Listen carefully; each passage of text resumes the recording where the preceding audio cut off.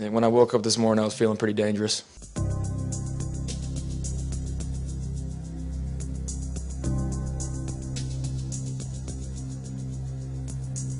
Now they give it to Green. Green stutter step. He's through. First down. 40, 45, 50, 45, 40.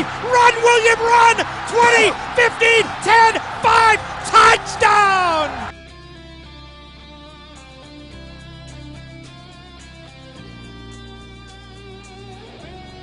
In the backfield, two receivers left, one right. Mayfield back to pass, looks, going towards the end zone, and it's caught by Donovan Peoples-Jones. Touchdown! He got it! He got it! The rookie from Michigan got it with 11 seconds left to go!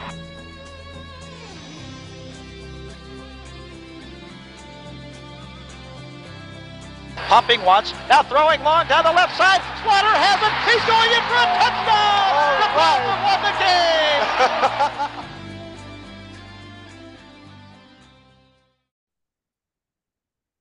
Hey ho, and what do you know? And you guys won't even know this. This is take 2 of the Top Dogs this week.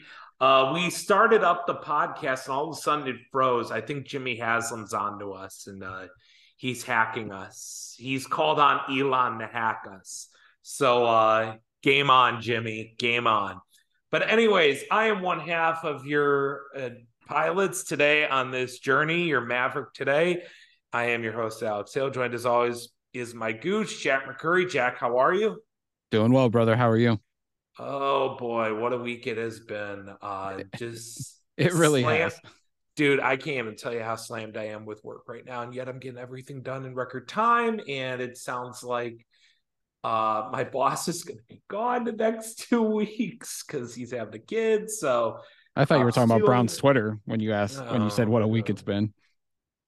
No, it's work. It's work. It's obviously work. Yeah. And then the Browns just made it worse, and the whole office is just like, yeah, when they hear the name Brian Flores to the Browns, are like, we know how this story ends.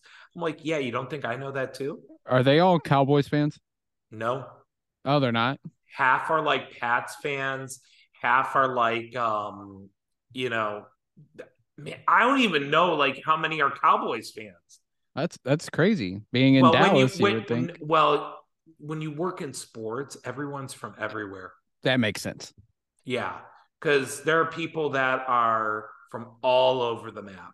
And the more I've gotten to know, the more I'm like, oh my gosh, it's not that like everybody's from Dallas or whatever. And, it's very weird because I expected, everybody to have that Texas accent when I walked in. No one has it. Not yet, at least. Give it 6 months. Not yet. I've heard more New England accents than I have Dallas or Texas accents. It's insane. Now, when I go to the grocery store, I've heard more of that, which of course. Like, I don't really care. Fine, whatever. I'm sure once you get settled in and like come July, you're gonna have that Texas accent when we're doing the podcast. It's gonna be great. I'm going to be Jimmy Haslam's new best friend. Yeah. Or you'll be Jerry's. Or I'm going to be watching NASCAR and drinking beer. As long as you don't start chewing. I won't be. But I am probably going to go to Texas International Speedway for a race. I probably will, just so I can send Jack a photo. Here, I went to a NASCAR event. Shut the hell up. It's Texas Motor Speedway. So Motor Speedway. You need to get it right, buddy. I'll get it right in time. It's been a month. Shut up. 36 days till Daytona. Man. And that Brock Beard documentary just... Bravo. And it's going to keep going. That's what I love about it. Wait, there's a 5th part? There's going to be up to 36 parts because he's doing the rest of the 2001 season. Oh, shit. He announces it at the end of part 4. Oh, dear Lord. This guy does not sleep. But he said it's going to take time. Like this. Well, of course. The first 4 parts were like. I thought the rise of the field fillers was something. Yeah, Jesus Christ. That dude is fantastic. Anybody who's a NASCAR historian or loves NASCAR history, go on YouTube, search Brock Beard, thank us later. Oh, God, it's amazing. Like, I will say this, and I know people who listen who work in film. please, somebody hire this guy to be a documentary maker and like literally give him the budget to do whatever the hell he wants. Yeah. It will be a top 5 documentary of all time. Dude does his homework. I will tell you that right now. Part 1 alone. I'll say this. I'll say this. Get me a JD McDavid. I know he is very passionate about it. He wrote a book. I know. Screw it. Give him the funding to do whatever the hell he wants for a JD McDuffie bio, documentary. Give him whatever he wants. If he needs $5 million to produce it, screw it. Here you go. Here's $5 million to do it properly, theatrically, everything. Give him it. NASCAR hire this man. I don't know why they haven't. That's like right. How they have not had him like make their hourly documentaries. I know we're starting with NASCAR and it's weird, but like the episodes, the day, or what was it? The Hooters 500 hour long documentary, or the one in 84, all that stuff, like those in-depth that's what makes me slightly interested in NASCAR, because there are stories I can connect, I can relate to it. Yeah. I don't feel like it's a redneck sport. I feel like, I can get interested. See, Ken Carmen, I can come around on it, so you don't have to murder me now. He was going to kill me by overfeeding me with Pilgrim sandwiches, probably, from get-go. This murder has been sponsored by Get-Go. You'd find a way to do it. It'd be great. Yeah, absolutely. Anyways, let's get to this past week where the Browns had an abysmal performance against Pittsburgh, which everyone now is all mass panic, which I don't blame you, but I didn't really react to that Pittsburgh game, and I don't really care to talk about it. It was the last game of the year. Pittsburgh had something to fight for. You knew they were showing up. The Browns had a distraction thanks to Jadeveon Clowney that week. And let's be honest, Joe Woods didn't help the situation by saying, I hope I'll see you guys here next week. And the constant media going like, well, maybe they should fire everybody, blah, blah, blah, blah, blah. I think the Browns coming out flat was more like them just being exhausted of the bullshit. And they were just done. They were just done with it. They didn't want to deal with any more drama. They don't want to deal with the media, and they just wanted out. And they started out okay. And it just one mistake, that Deshaun interception, which, you know what? Every good quarterback's going to make a really dumb throw like that. He made 2, though. He had 2 interceptions. 2. They were both Well, guess bad. what? Tim Couch said it best. He said, what do you expect? I don't expect him to light the world on fire right away. He's shown flashes, and right now that's enough. Yeah. If Tim Couch is saying that, shut up, please.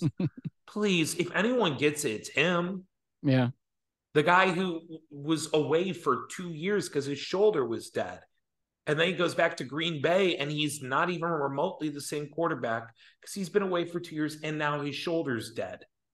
So, yeah, he retired early because of multiple reasons. It's going to take Deshaun a while. But I've seen the flashes. More flashes than I can save Russell Wilson, who took until literally the last week of the season to show me a flash of something that he used to do. That's a statement in the way I see it. Wilson digressed this year. Watson, he just looked average, which, you want to know what? I will take right now. I'll take it. Because I expected him to be piss poor.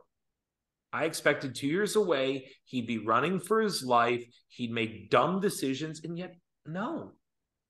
It's there. It's there, and we'll figure it out.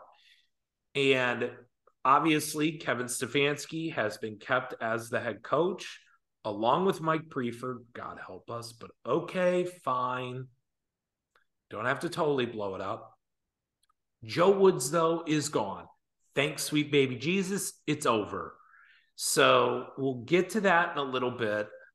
I think let's start with like almost a recap of the week. We're going to kind of go on the Brock Beard type approach with the show. That's why we talked about it, because we want you to understand how we're doing it. If you haven't seen the Daytona 500 2001 documentary, which is like 4 parts and like 8 hours of footage, and highly recommend it. Oh yeah. But anyways, let's do it how he does it, in a complete timeline of the events of the week. So obviously Browns lose on Sunday. Okay, we expected that. We saw the photo of Jimmy looking like the angry principal with Kevin behind him. I think everyone thought, oh boy, Kevin's in trouble. Monday morning, I was glued to my phone. I was like, Monday morning, God. I was at work and I was waiting for the word, and I had already told him, I said, if the Browns fire Stefanski, I need to go outside and just cuss for 5 minutes. You need to understand, I'm going to be so livid because we're going down this rabbit hole again. And there's no stopping it because we have a dumbass owner, in place. And they were like, oh no, it's fine. You can go ahead and do that. I was like, okay, thanks guys.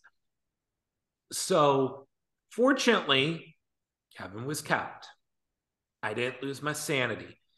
And then when I woke up that morning, thank God I have an hour's difference. When I literally wake up 5 minutes earlier, Joe Woods fired. And I'm like, oh, thank God. Today's a good day. Joe Woods is gone.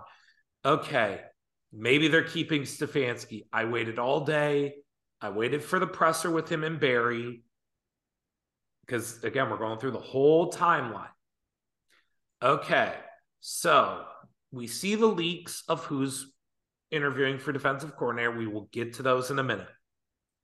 Let's go through the fact that, first off, what was your reaction when we kept Kevin Stefanski for next year, Jack? Oh, it was a no-brainer for me. I mean, I like Stefanski. Like, yes, there's been some steps back, but I mean, he's still a good coach. Like, people are so down on him, and there's valid reasons, but at the same time, like, are you getting somebody better? That's not a given. Yes, these coaching searches, you pull somebody out, they turn into something that no one expected. Sean McVay, prime example. No one saw that one coming a few years back. So I just thought keeping Stefanski was a no-brainer. But at the same time, I know 2023, he's on the hot seat. If we don't get back to the playoffs, he's out. When you say upgrade, I do have some breaking news I'm going to report on this podcast. Jimmy, at some point last week, made a second attempt at Jim Harbaugh. Jim said no. He's not interested in the Browns. When I asked my source as to why, all he said was, it's pretty obvious why he's saying no to the Browns, but I won't tell you the reason. And I said, so it's either Deshaun Watson or Jimmy Haslam. And he said, it's one of the two, but I won't tell you which one.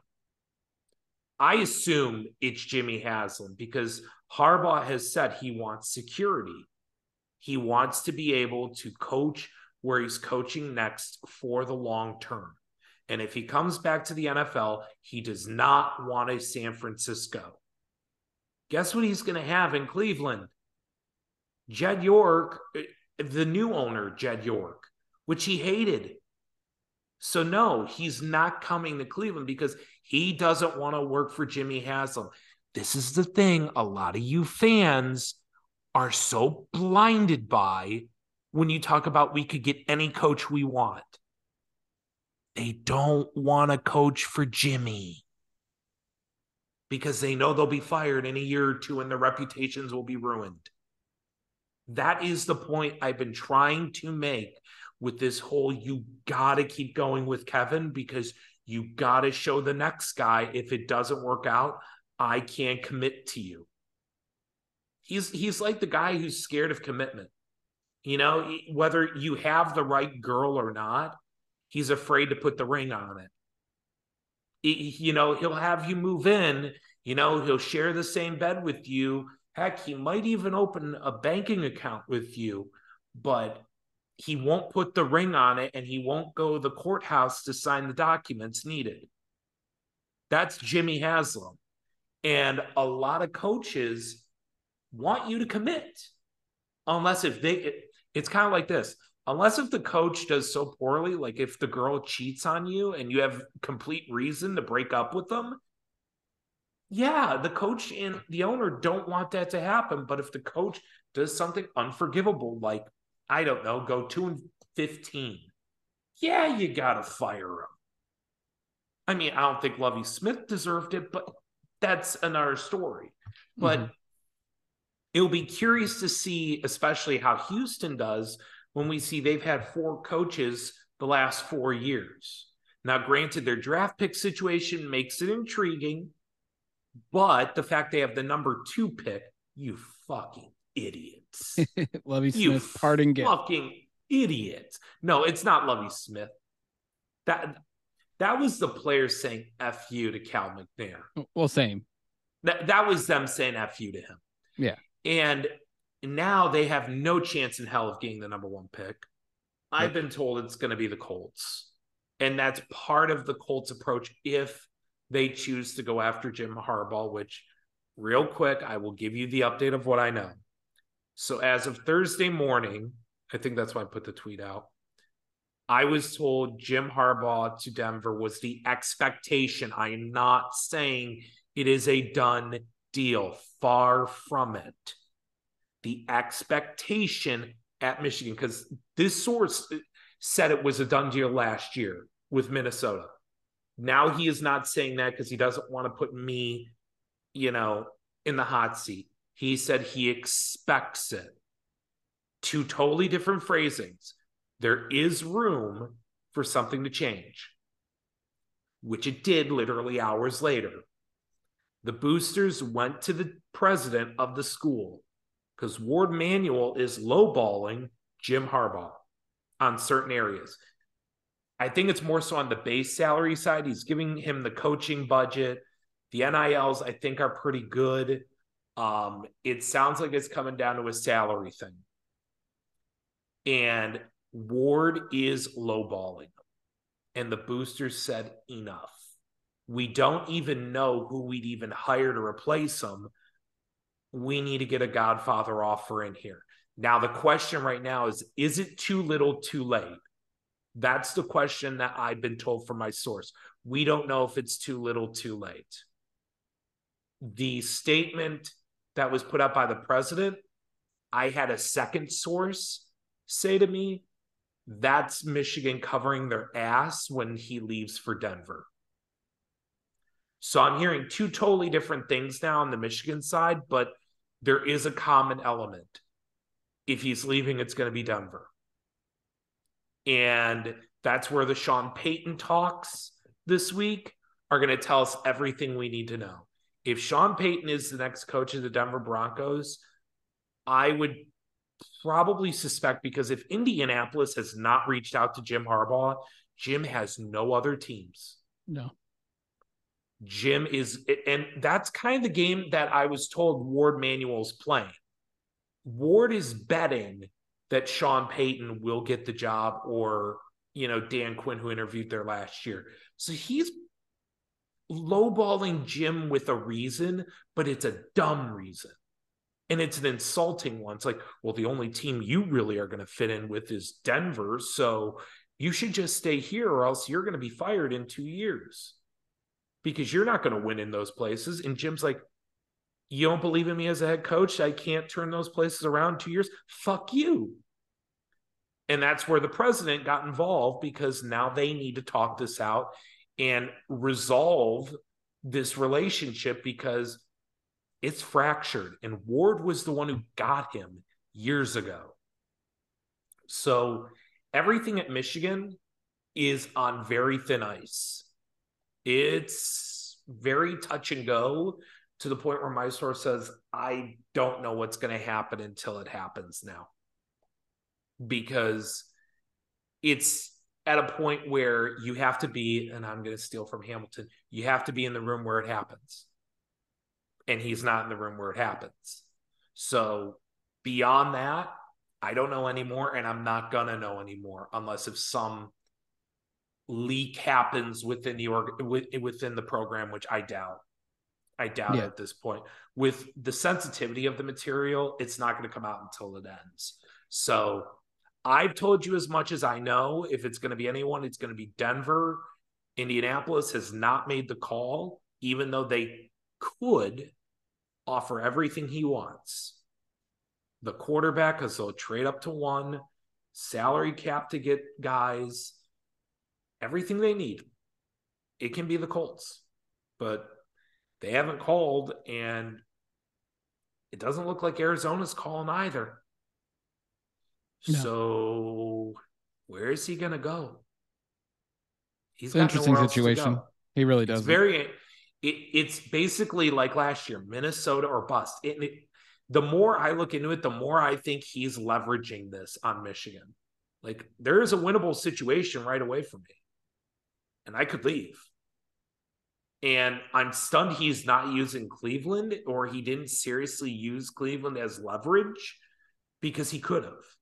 He could have. He could have told Jimmy he was interested, turned around and screwed Jimmy, which he had every right to do, honestly.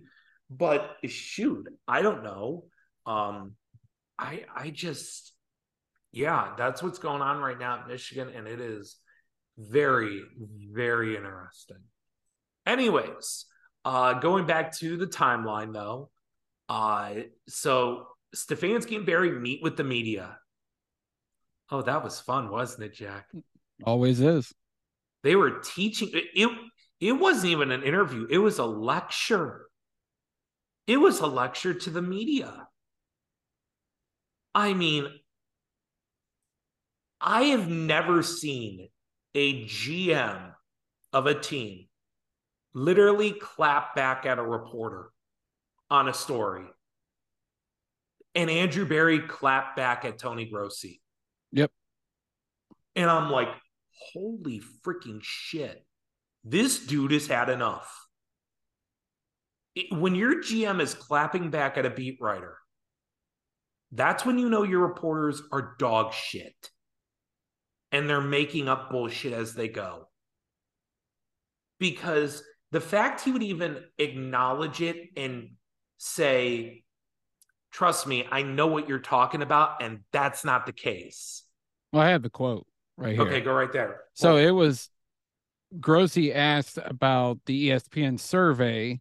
This wasn't even anything in regards to what Grossi reported about Deep Podesta, but it was about the ESPN survey they conduct every year saying who uses analytics, blah, blah, blah. Barry said, in quote, I think it is probably because of how analytics or how data are talked about, particularly in this market. It is a tool. It is an area of operation, and it is something you can help to use to inform decision-making in a number of different areas. It is not the end-all, be-all. It is not a silver bullet.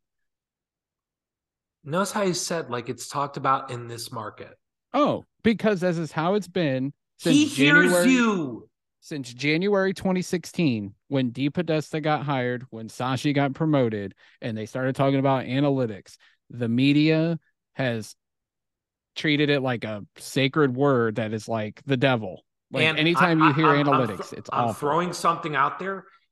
If Andrew Berry's openly talking about this, every potential GM in the NFL is already aware the Cleveland media are like hounds, and they will eat you alive before you ever take the job.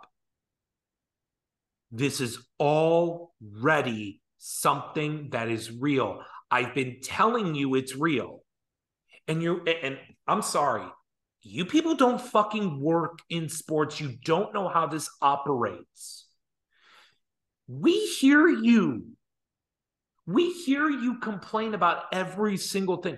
You don't think me at the Guardians, I didn't hear every single little complaint the fans had when we changed our name? You don't think I heard every single complaint on the items that we had? And by the way, I changed a lot of that for you guys. You're fucking welcome. I'm one of the main reasons a lot of the crew necks that were added this year were even there. Because I went to the buyers and I said, I keep hearing crew necks, crew necks, crew necks. Get them. You're fucking welcome, Cleveland. You're welcome. I listen to you. And if I, a merch guy, listen to you, they listen to you. And they know how toxic the media is, and they know how toxic the fans can be. And I can bet they talk in their circles about, man, they ask about, like, you know, it's one of the most historical franchises, but man, how hard is it turning that team around? God, the fans, man, like, you know, they talk about this shit. And then you throw in Jimmy. No one's going to want the job. It's a reputation you have, and you have to start accepting it is very real. And the fact your GM clapped back at the media, he's trying to tell you everyone in the NFL is aware of you. And you are a joke to everyone in the league. Andrew Berry's trying to help you, and you just want to run him out. I'm not saying he's a great GM or a good GM or a bad GM. He's a solid one. He knows what he's doing, better than a lot. Maybe he can do better in drafting. Everyone can do better in drafting. No one's ever going to hit 1,000. I mean, like, the Saints have that one draft class where they hit it completely out of the park and draft like 4 Pro Bowlers, and the next one they get nobodies. Yep. And I think Marcus Davenport's going to be a free agent. Their first round pick who they traded up for, and he didn't even get a sack this year. So it's always hit and miss with drafts. It really is. If anything, it's more about development than drafting. But hey, I digress. I mean, you can look at the Cavs. They turned second-round picks and undrafted free agents in the rotation guys. Wow, it's like they develop people. I bet they use analytics too. Oh, Kobe Altman using analytics? No, the analytics would. Oh, wait. Yeah, they totally would. They would tell you to trade Colin Sexton. Yeah. And those picks for a superstar like Donovan Mitchell. Oh, yeah. Who we were wrong about. Yeah. And Stephen A says that they're a championship contender he trusts more than the Milwaukee Bucks, but hey. And it's not like analytics doesn't work in baseball. I mean, it never works in baseball. It does because it does because everybody goes, oh, the former baseball GM is now running a football franchise. He doesn't know what he's doing. I mean, because it's I find it so hypocritical. If we're going to talk about criticizing analytics in football, we need to start criticizing analytics in basketball and baseball. Right. It's funny because, you know, if you were to ask Tony Grossi what he thinks of the Cleveland Guardians front office, don't ask about the Dolan spending money, the front office developing talent. He would probably tell you they're outstanding. And then you say to him, you know, they use analytics like crazy. The days of the old man in the stands using a stopwatch and watching the tape is dead. There are so many other things they look at now. And I can't even get started on half of them. Right. I mean, on the baseball ops side, I can tell you this. The things that they talk about go over what people talk about on Twitter. I mean, I was infatuated with some of the things they were talking about, and I was begging them to teach me. I was begging them. I need to understand this.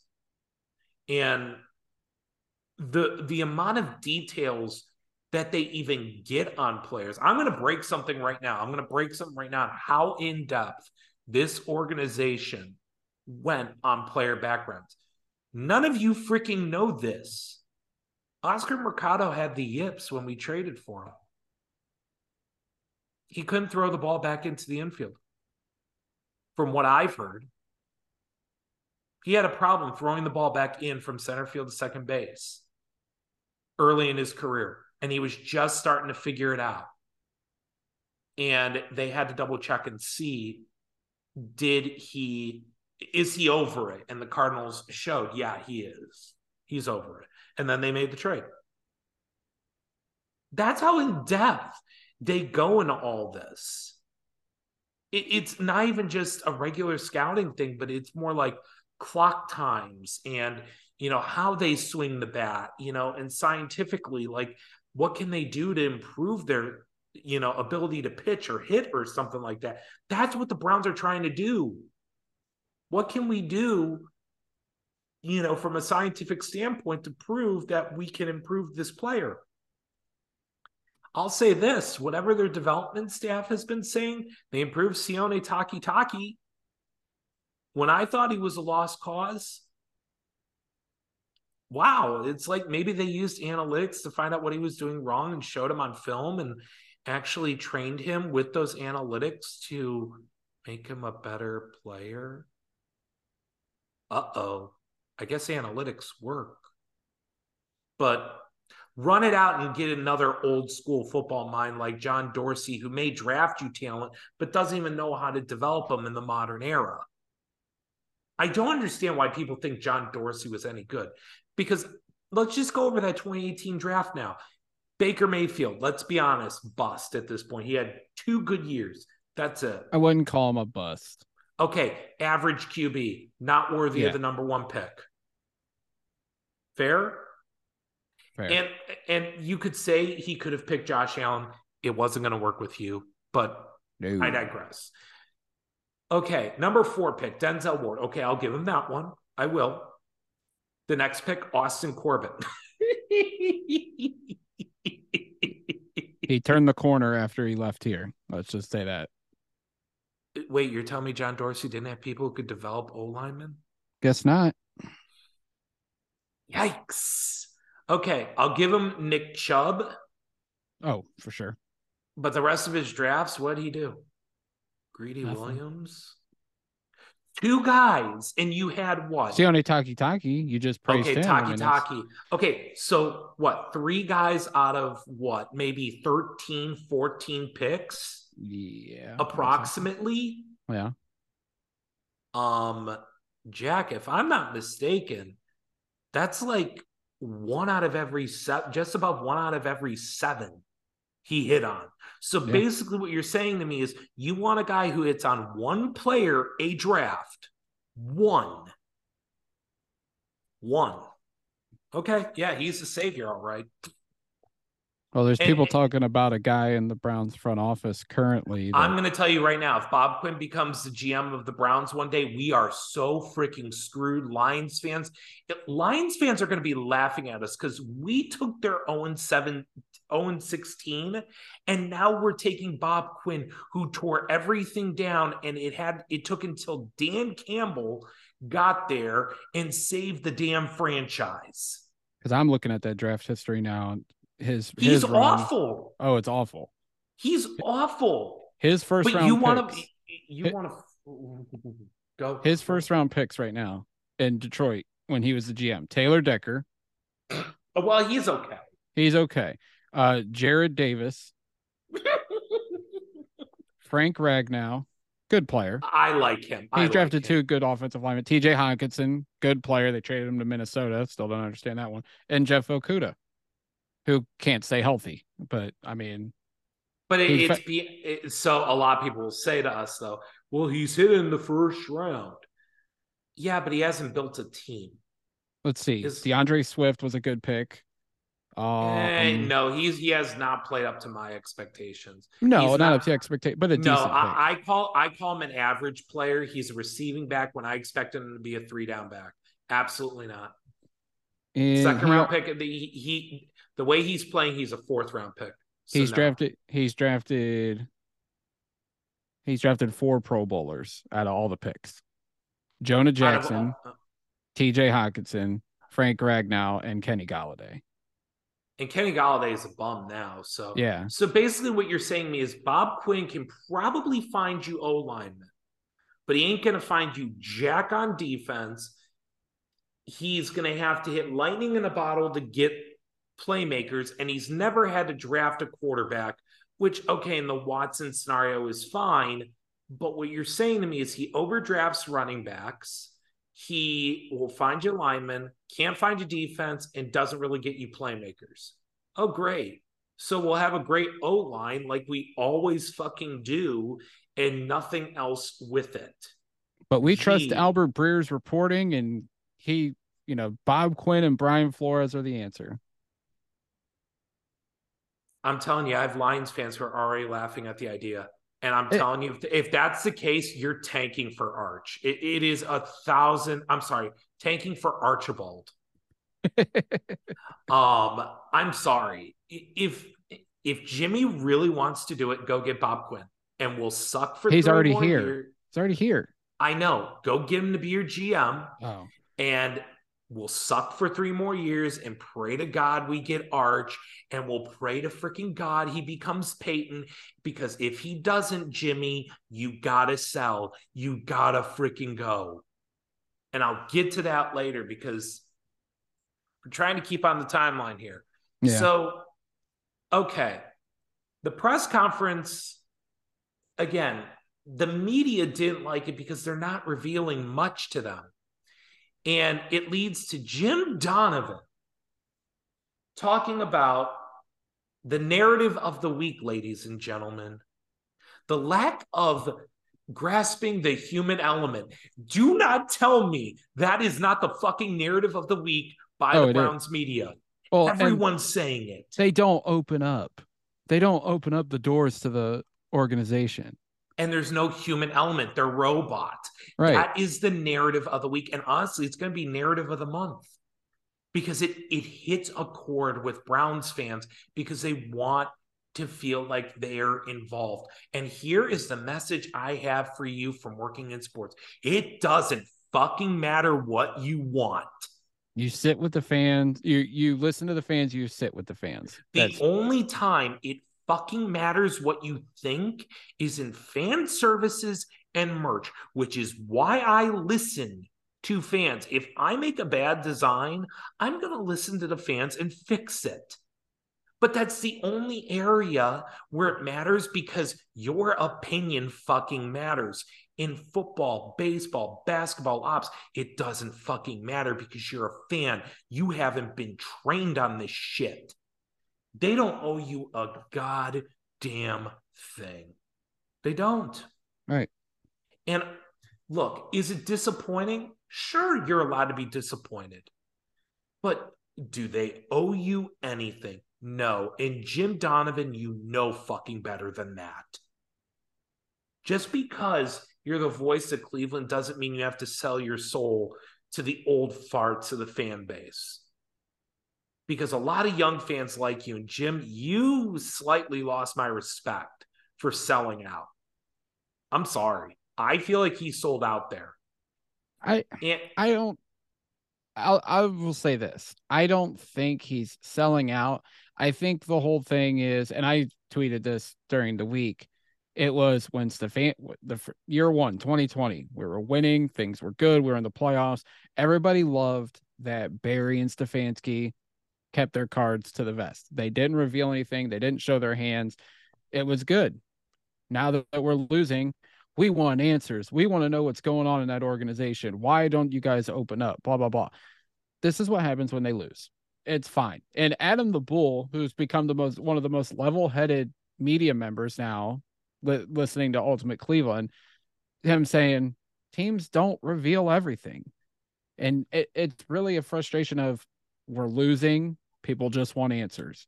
And I think Jim Donovan, obviously, I think he's tired of the losing too. I think we all are. And I think he voiced his frustrations.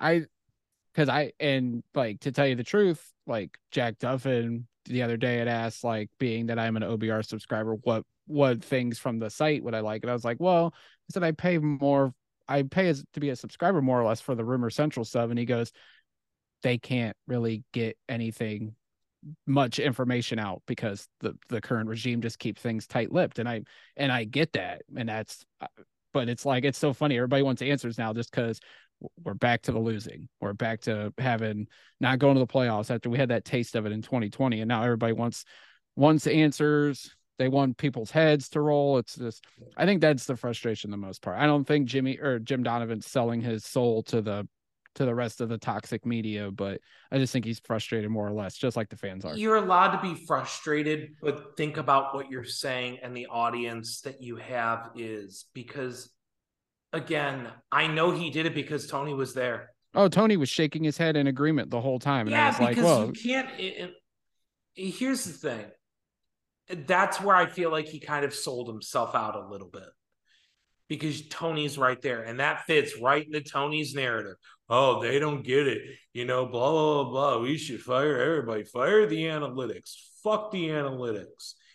Tony, I wish you could be a GM for a year because I want to see how far you would sink this ship.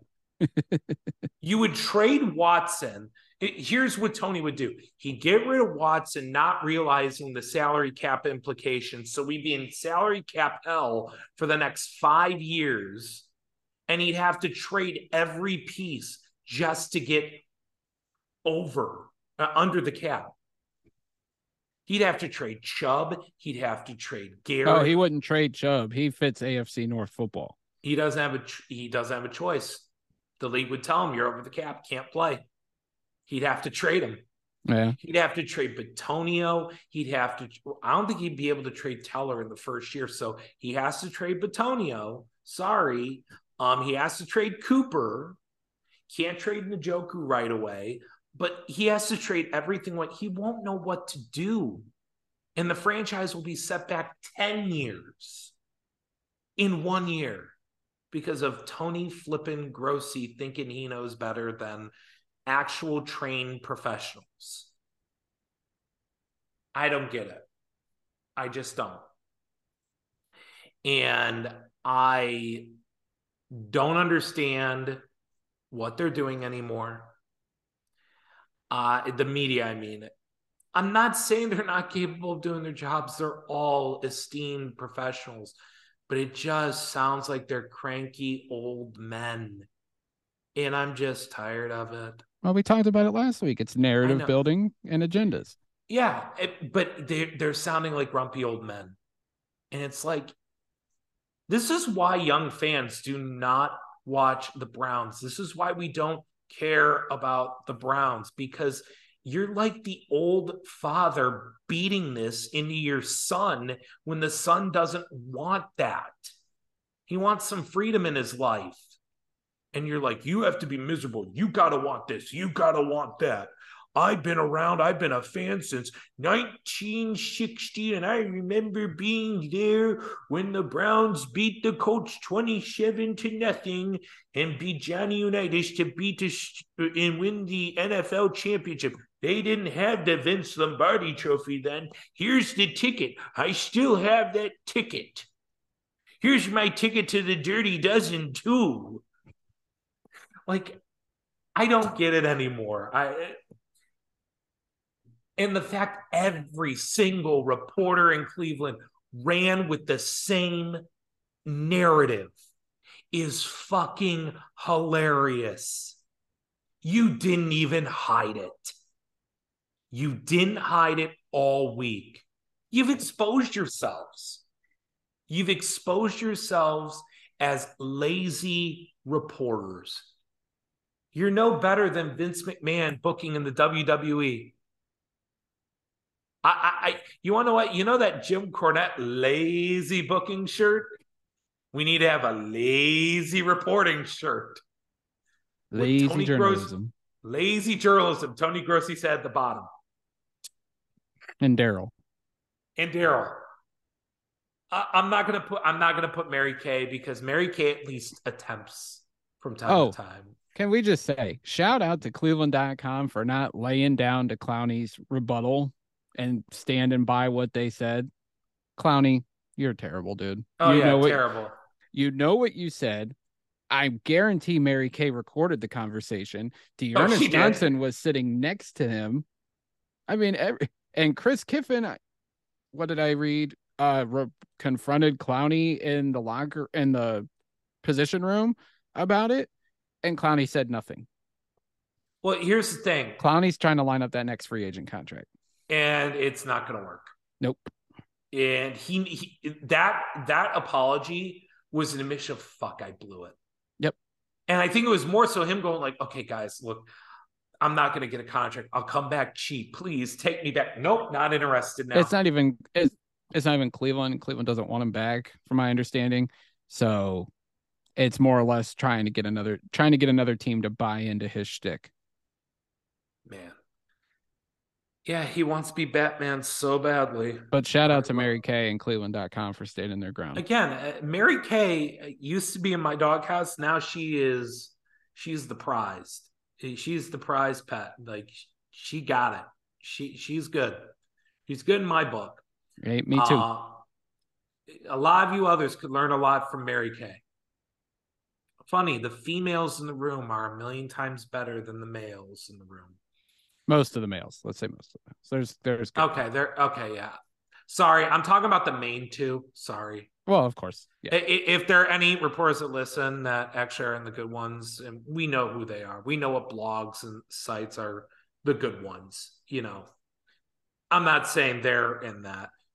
I'm talking about, when I talk about the males in the room, I'm talking about two in general. I want to make that very clear. It's two. Tony and Daryl. And I wish some of these are reporters who are hungry and actually give a damn could get their jobs. But politics, you know. But anyways, the press conference ended. I was literally at my desk, like, laughing my ass off because of how savage Andrew Berry went on some of them. And I loved it because that was the first time I really saw him, like, yes, it was monotone emotion, but I saw emotion in him. Of like, I'm just fed up with you guys. You want to know what? Just shut up and let me do my job. And I'm like, that guy's, yes, I'm on board. I'm on board with it. So we go into the week and we hear some names. Jim Schwartz, potentially. We heard that report from Ben Albright. He was leaking some possible names. We've not heard Jim Leonard, so that one doesn't look to be true. Well, they don't have to request to interview him. Gotcha. So they may have already done it. Or it's coming. Or it is. Yeah. Okay, so we had Jim Schwartz. We were going to have Gerard Mayo, who then signed an extension with the Patriots. Not yet, but it's heading that way. Okay. Because he's dropping head coaching interviews too. Yep. So he's been guaranteed the next head coach. Would seem like it, yeah. If he's turned out head coaching interviews, yes. Yeah. Bill's told him. And then, obviously, Brian Flores was named, and the requests went in. Those were the main three. I'm not getting into who we want, because I'm going to play this game. It doesn't matter who the hell we want. They're going to hire who they think is best.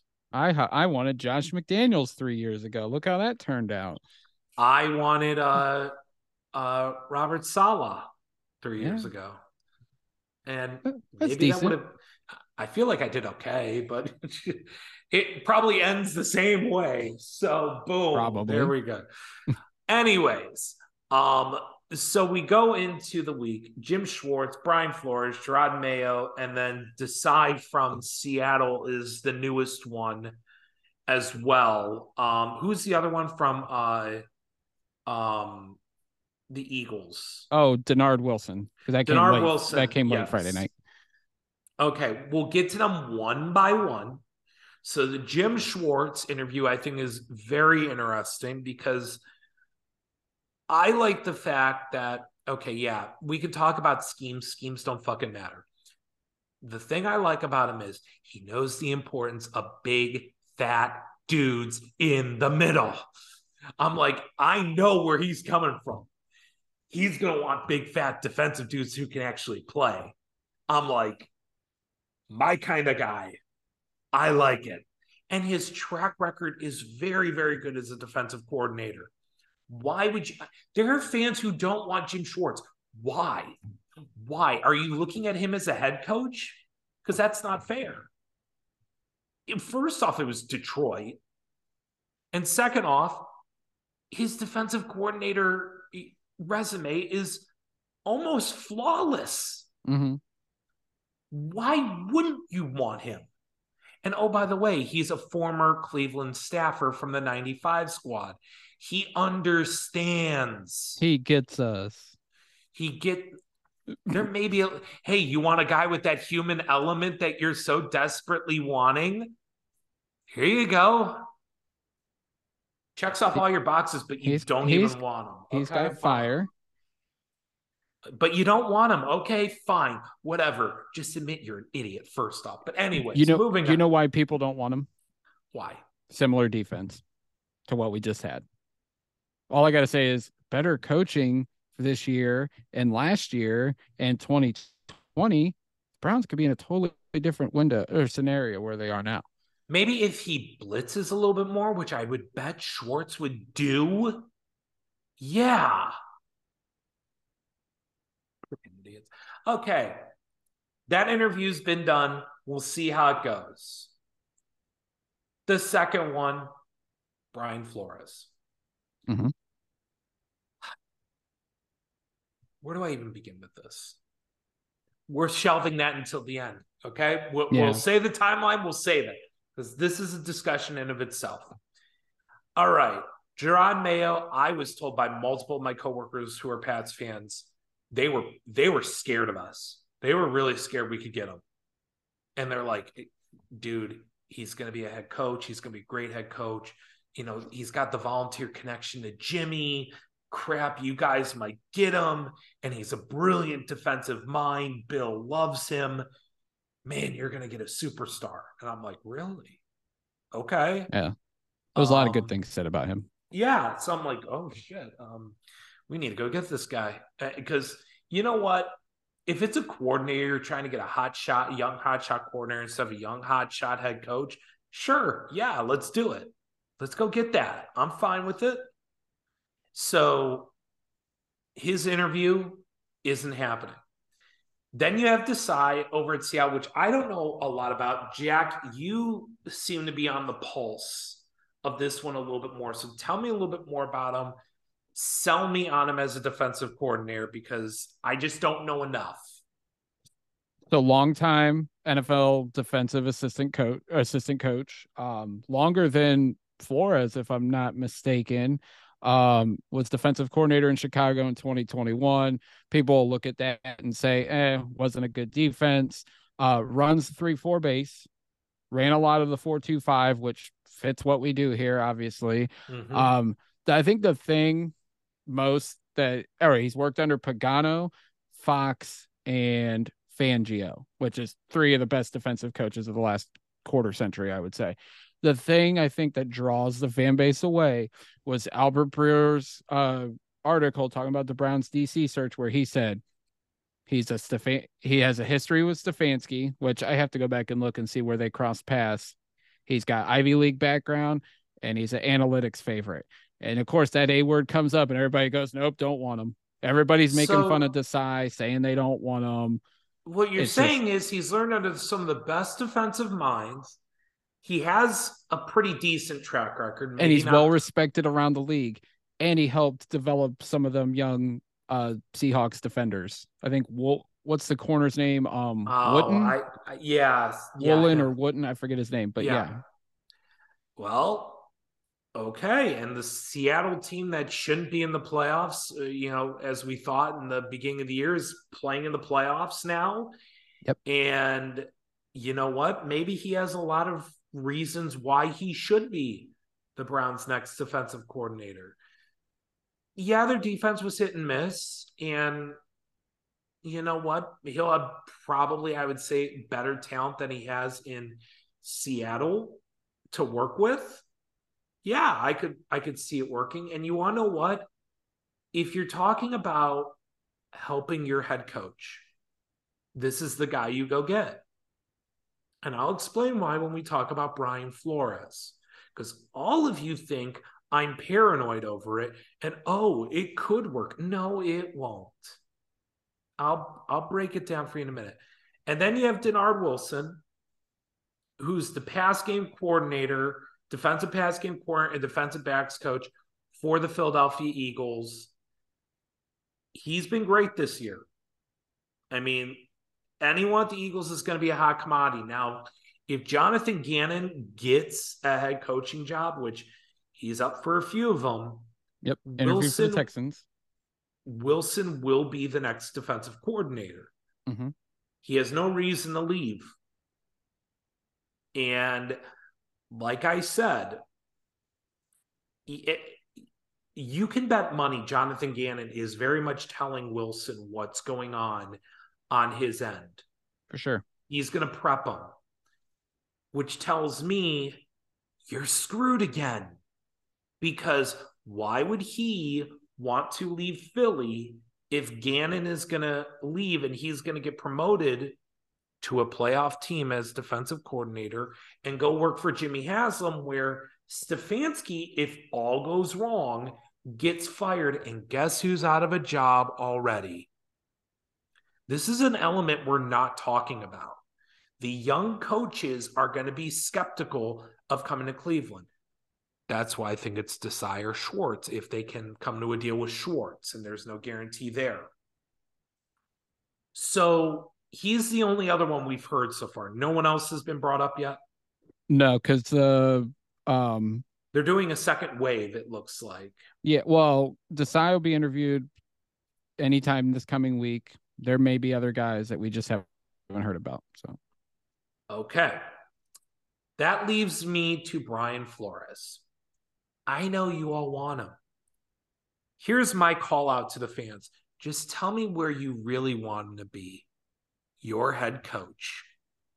Stop with the bullshit of defensive coordinator. You want him to be the head coach. He's a guy with a good track record as a head coach in Miami. You're fed up with Stefanski. Head coaching experience, a relationship with Deshaun Watson. Just say how you really fucking feel. Stop bullshitting. And here's my message to Jimmy. If you really want Brian Flores, like that Albert Breer article says, do not waste next season. You literally went through this 5 years ago. You went through this 5 years ago when you brought in Todd Haley with Hugh Jackson. Yep. Do not tell me that it's not going to end the same. Do not tell me that it won't. Because it will. It always does. It's fucking politics. None of you understand how the game works. When you're in the game, you stay in the game. And you do whatever it takes to stay in the game. Do you stab people in the back? Yes. Do you kiss ass to the owner? Yes. Do you do whatever it takes to get yourself ahead?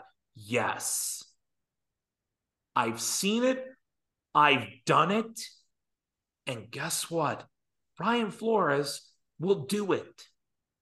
And you don't think with those reports last year that Watson and Flores wanted to team up wherever he went? You don't think they haven't talked about it? You don't think the second he gets there, he's going to start playing Deshaun up of like, maybe I should be the head coach. Kevin really doesn't. Well, he won't say that, but yeah. But he'll do some low-key shit where they pretty much plan to take over. Well, yeah, it was Todd Haley's whole thing, too. Look how that ended. Yes, but in this situation, Flores will win because of Watson, and Jimmy likes him. Jimmy, if you are going down this route with him going to Arizona, I am not endorsing the idea of just firing Kevin Stefanski. But if you love Flores, just do it. Just fire Stefanski, hire Flores, go get Mike McDaniel, or not Mike McDaniel, Mike LaFleur, and get a young defensive coordinator that Flores can eventually hand things over to. That's how you do it. There, I just fixed the Browns by firing Stefanski. That took me all 3 seconds to do. If you really are in love with Brian Flores, go make him the head coach. Do it.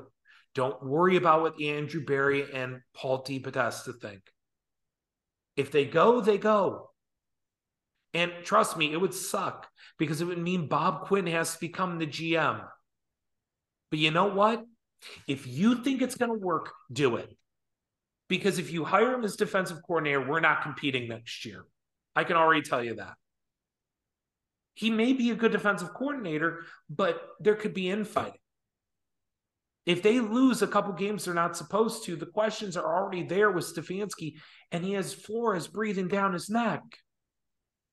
It's not going to end well, folks.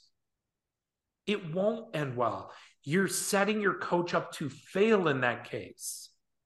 And that's a crime. And Browns fans should know better than this.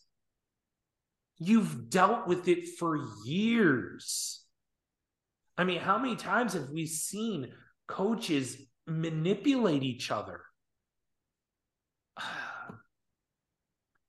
I don't get why they just don't do that. And it's why I don't want Flores. It's not because I don't think he's a capable defensive coordinator and can get the most out of his defense. No, it's because you're creating more dysfunction. That's why. I'm done with the dysfunction. Jimmy Haslam, all he's done in his 10 years of ownership, of a fraudulent ownership, has created dysfunction after dysfunction. I'm tired of it. End the dysfunction. If you're going to create it, then chop off the head of the snake. That is the dysfunction. That's going to be the root of it. If the root is Kevin Stefanski, okay, fine. Do it. I don't love it, but I'll understand it. I'll understand it. I won't blame you. Right. I don't have to like it, but I can understand it. And that's all I can say on that, which makes it acceptable. So, Jimmy, there's my blessing. Do it. And it won't shock me in the next week if Flores gains some traction elsewhere that Jimmy pulls the trigger. That if he's not getting a good defensive coordinator in this search, that he's going to go and tell Kevin, you're fired, and immediately calls in Flores because it satisfies the Rooney Rule, and he can just hire him on the spot. Plain and simple. I will not be surprised if in the next week we're talking about Kevin Stefanski getting fired because Jimmy sees they're not getting a good defensive coordinator. So the problem's Kevin. I got to fire Kevin and immediately get a guy I like. Brian, don't go to Arizona. Here's a blank check. What do you want? Like, I can see that happening still. I don't think the door is closed. I just don't. And it would be the ultimate Jimmy dysfunctional move because he can't stick to a decision. I mean, the fact that I even say that that's a possibility scares the living shit out of me as a fan, that my owner can't stick to that I don't trust he can stick to a decision. I mean, Jack, tell me your thoughts on, do you think I'm insane for, be the voice of reason here, because that's why you're my Goose. You're the voice of reason. Maverick likes to go in, head first in the situation. Goose has to talk him out of it.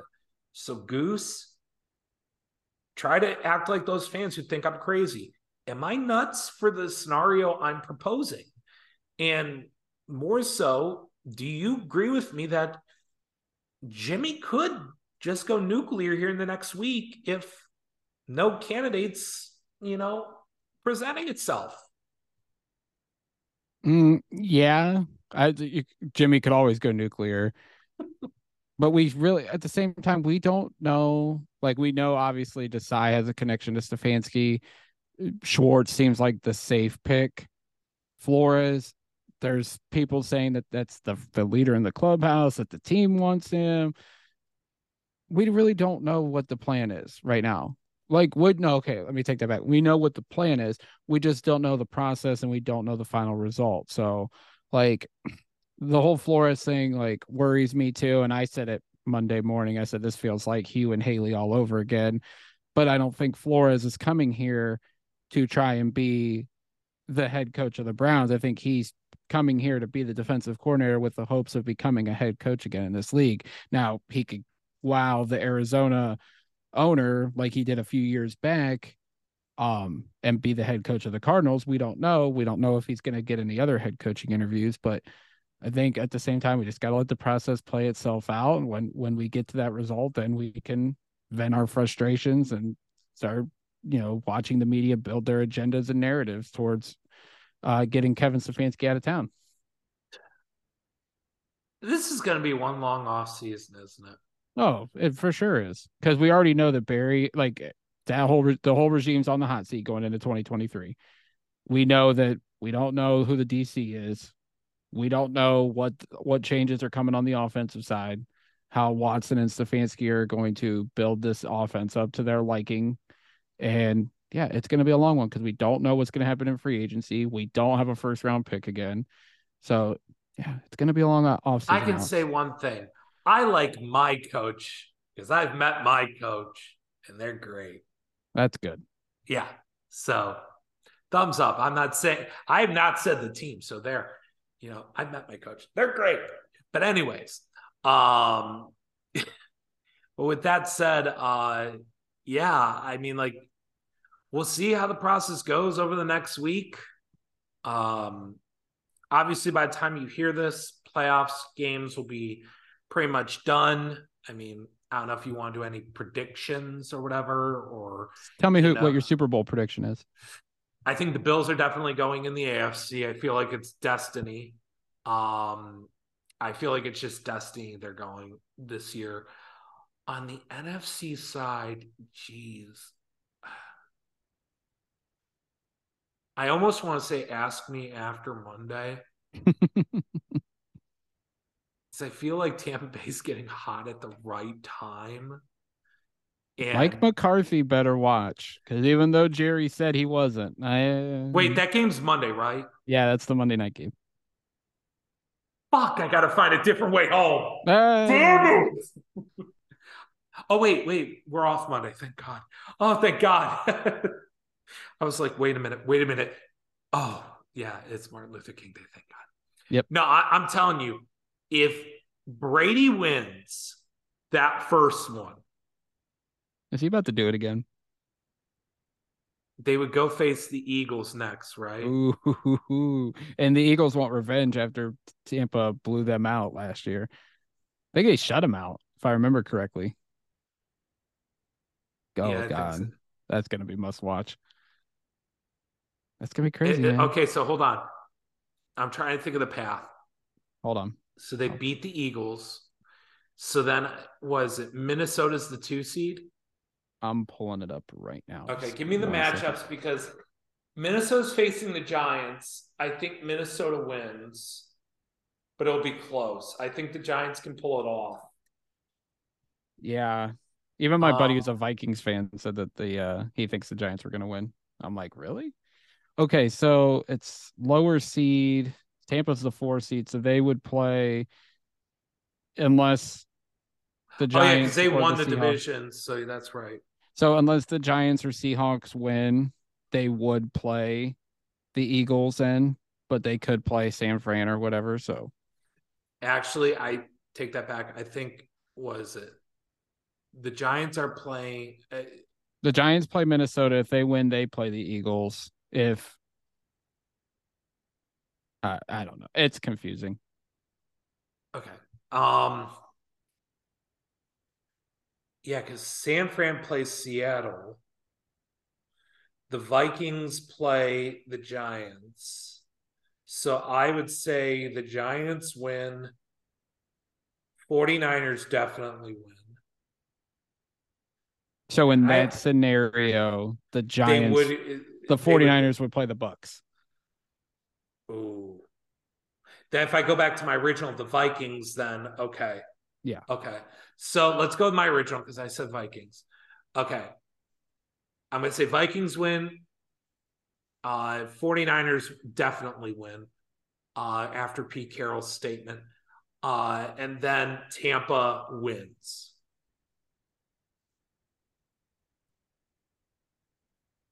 Buffalo, San Fran. That's my pick too. It was in the preseason. It was Buffalo, Green Bay. And if Green Bay if Jimmy G is back in time, Buffalo. I think they San ride Fran. with Purdy all the way. Like even if Jimmy G can Jesus come back. Christ. Oh man, that is something right there. But like, yeah, I the way their offense is and their defense is electric. Yeah, I can't go against San Fran as long as they're efficiently moving the ball. It's almost like they do things efficiently and rely on a great defense like other teams should. It's almost like a model, a certain franchise that Andrew Berry's trying to run is actually trying to set up. Why is my head turning all the way around? It's almost like Andrew Berry wants to build it like the 49ers. Okay, whatever. except we have a $50 million quarterback and they don't. Oh, they got a $29 million quarterback? Well, he's a free agent after this year. And a first-round pick who can't stay healthy and a Mr. Irrelevant who I don't know if he's the long-term answer at quarterback for them. Right. Yeah. I think they need a quarterback. And there's saying. rumors about Brady going home. Just saying. Yep. Just saying. He goes there. Actually, screw it. Giants win. San Francisco beats Brady, and Brady joins San Fran in the offseason when they lose to the Bills in the Super Bowl. Because they win it for DeMar Hamlin. I feel like it's destiny. After the Hines kickoff return, I feel like it's destiny. Sorry. We're going to watch Josh Allen win a Super Bowl. Oh, boy. Anyways, with that said, guys, we will talk to you next week. Until then, Jack, tell everyone how they follow you in the Dogland. Follow me on Twitter at Jack McCurry08. Check out the Dogland under the Dogs by Nature feed and follow us at the Dogland on Twitter as well. And you can follow me at the CLE Sports Guy. Follow the Top Dogs at the Top Dogs. A little update on our big time guest. After recent events, I am holding things off for now. I have briefly texted him and just said, because of recent things, let's play it safe and not do anything for a couple weeks and see how things blow over. God damn you to hell. But I love this shit. Hey, at least it creates amazing content for my favorite podcast in the world. The Jim Cornette Experience. Yes. I've actually learned the intro song now. It's great. Oh, geez. Oh, man. I'll do it for us sometime. Oh, my God. A Q&A podcast with co-host Brian Lance. Tell that guy take off his stupid fucking mask. And with that, ladies and gentlemen, we will talk to you next week. Until then, Cleveland, please stay sane. God damn it. Go Browns.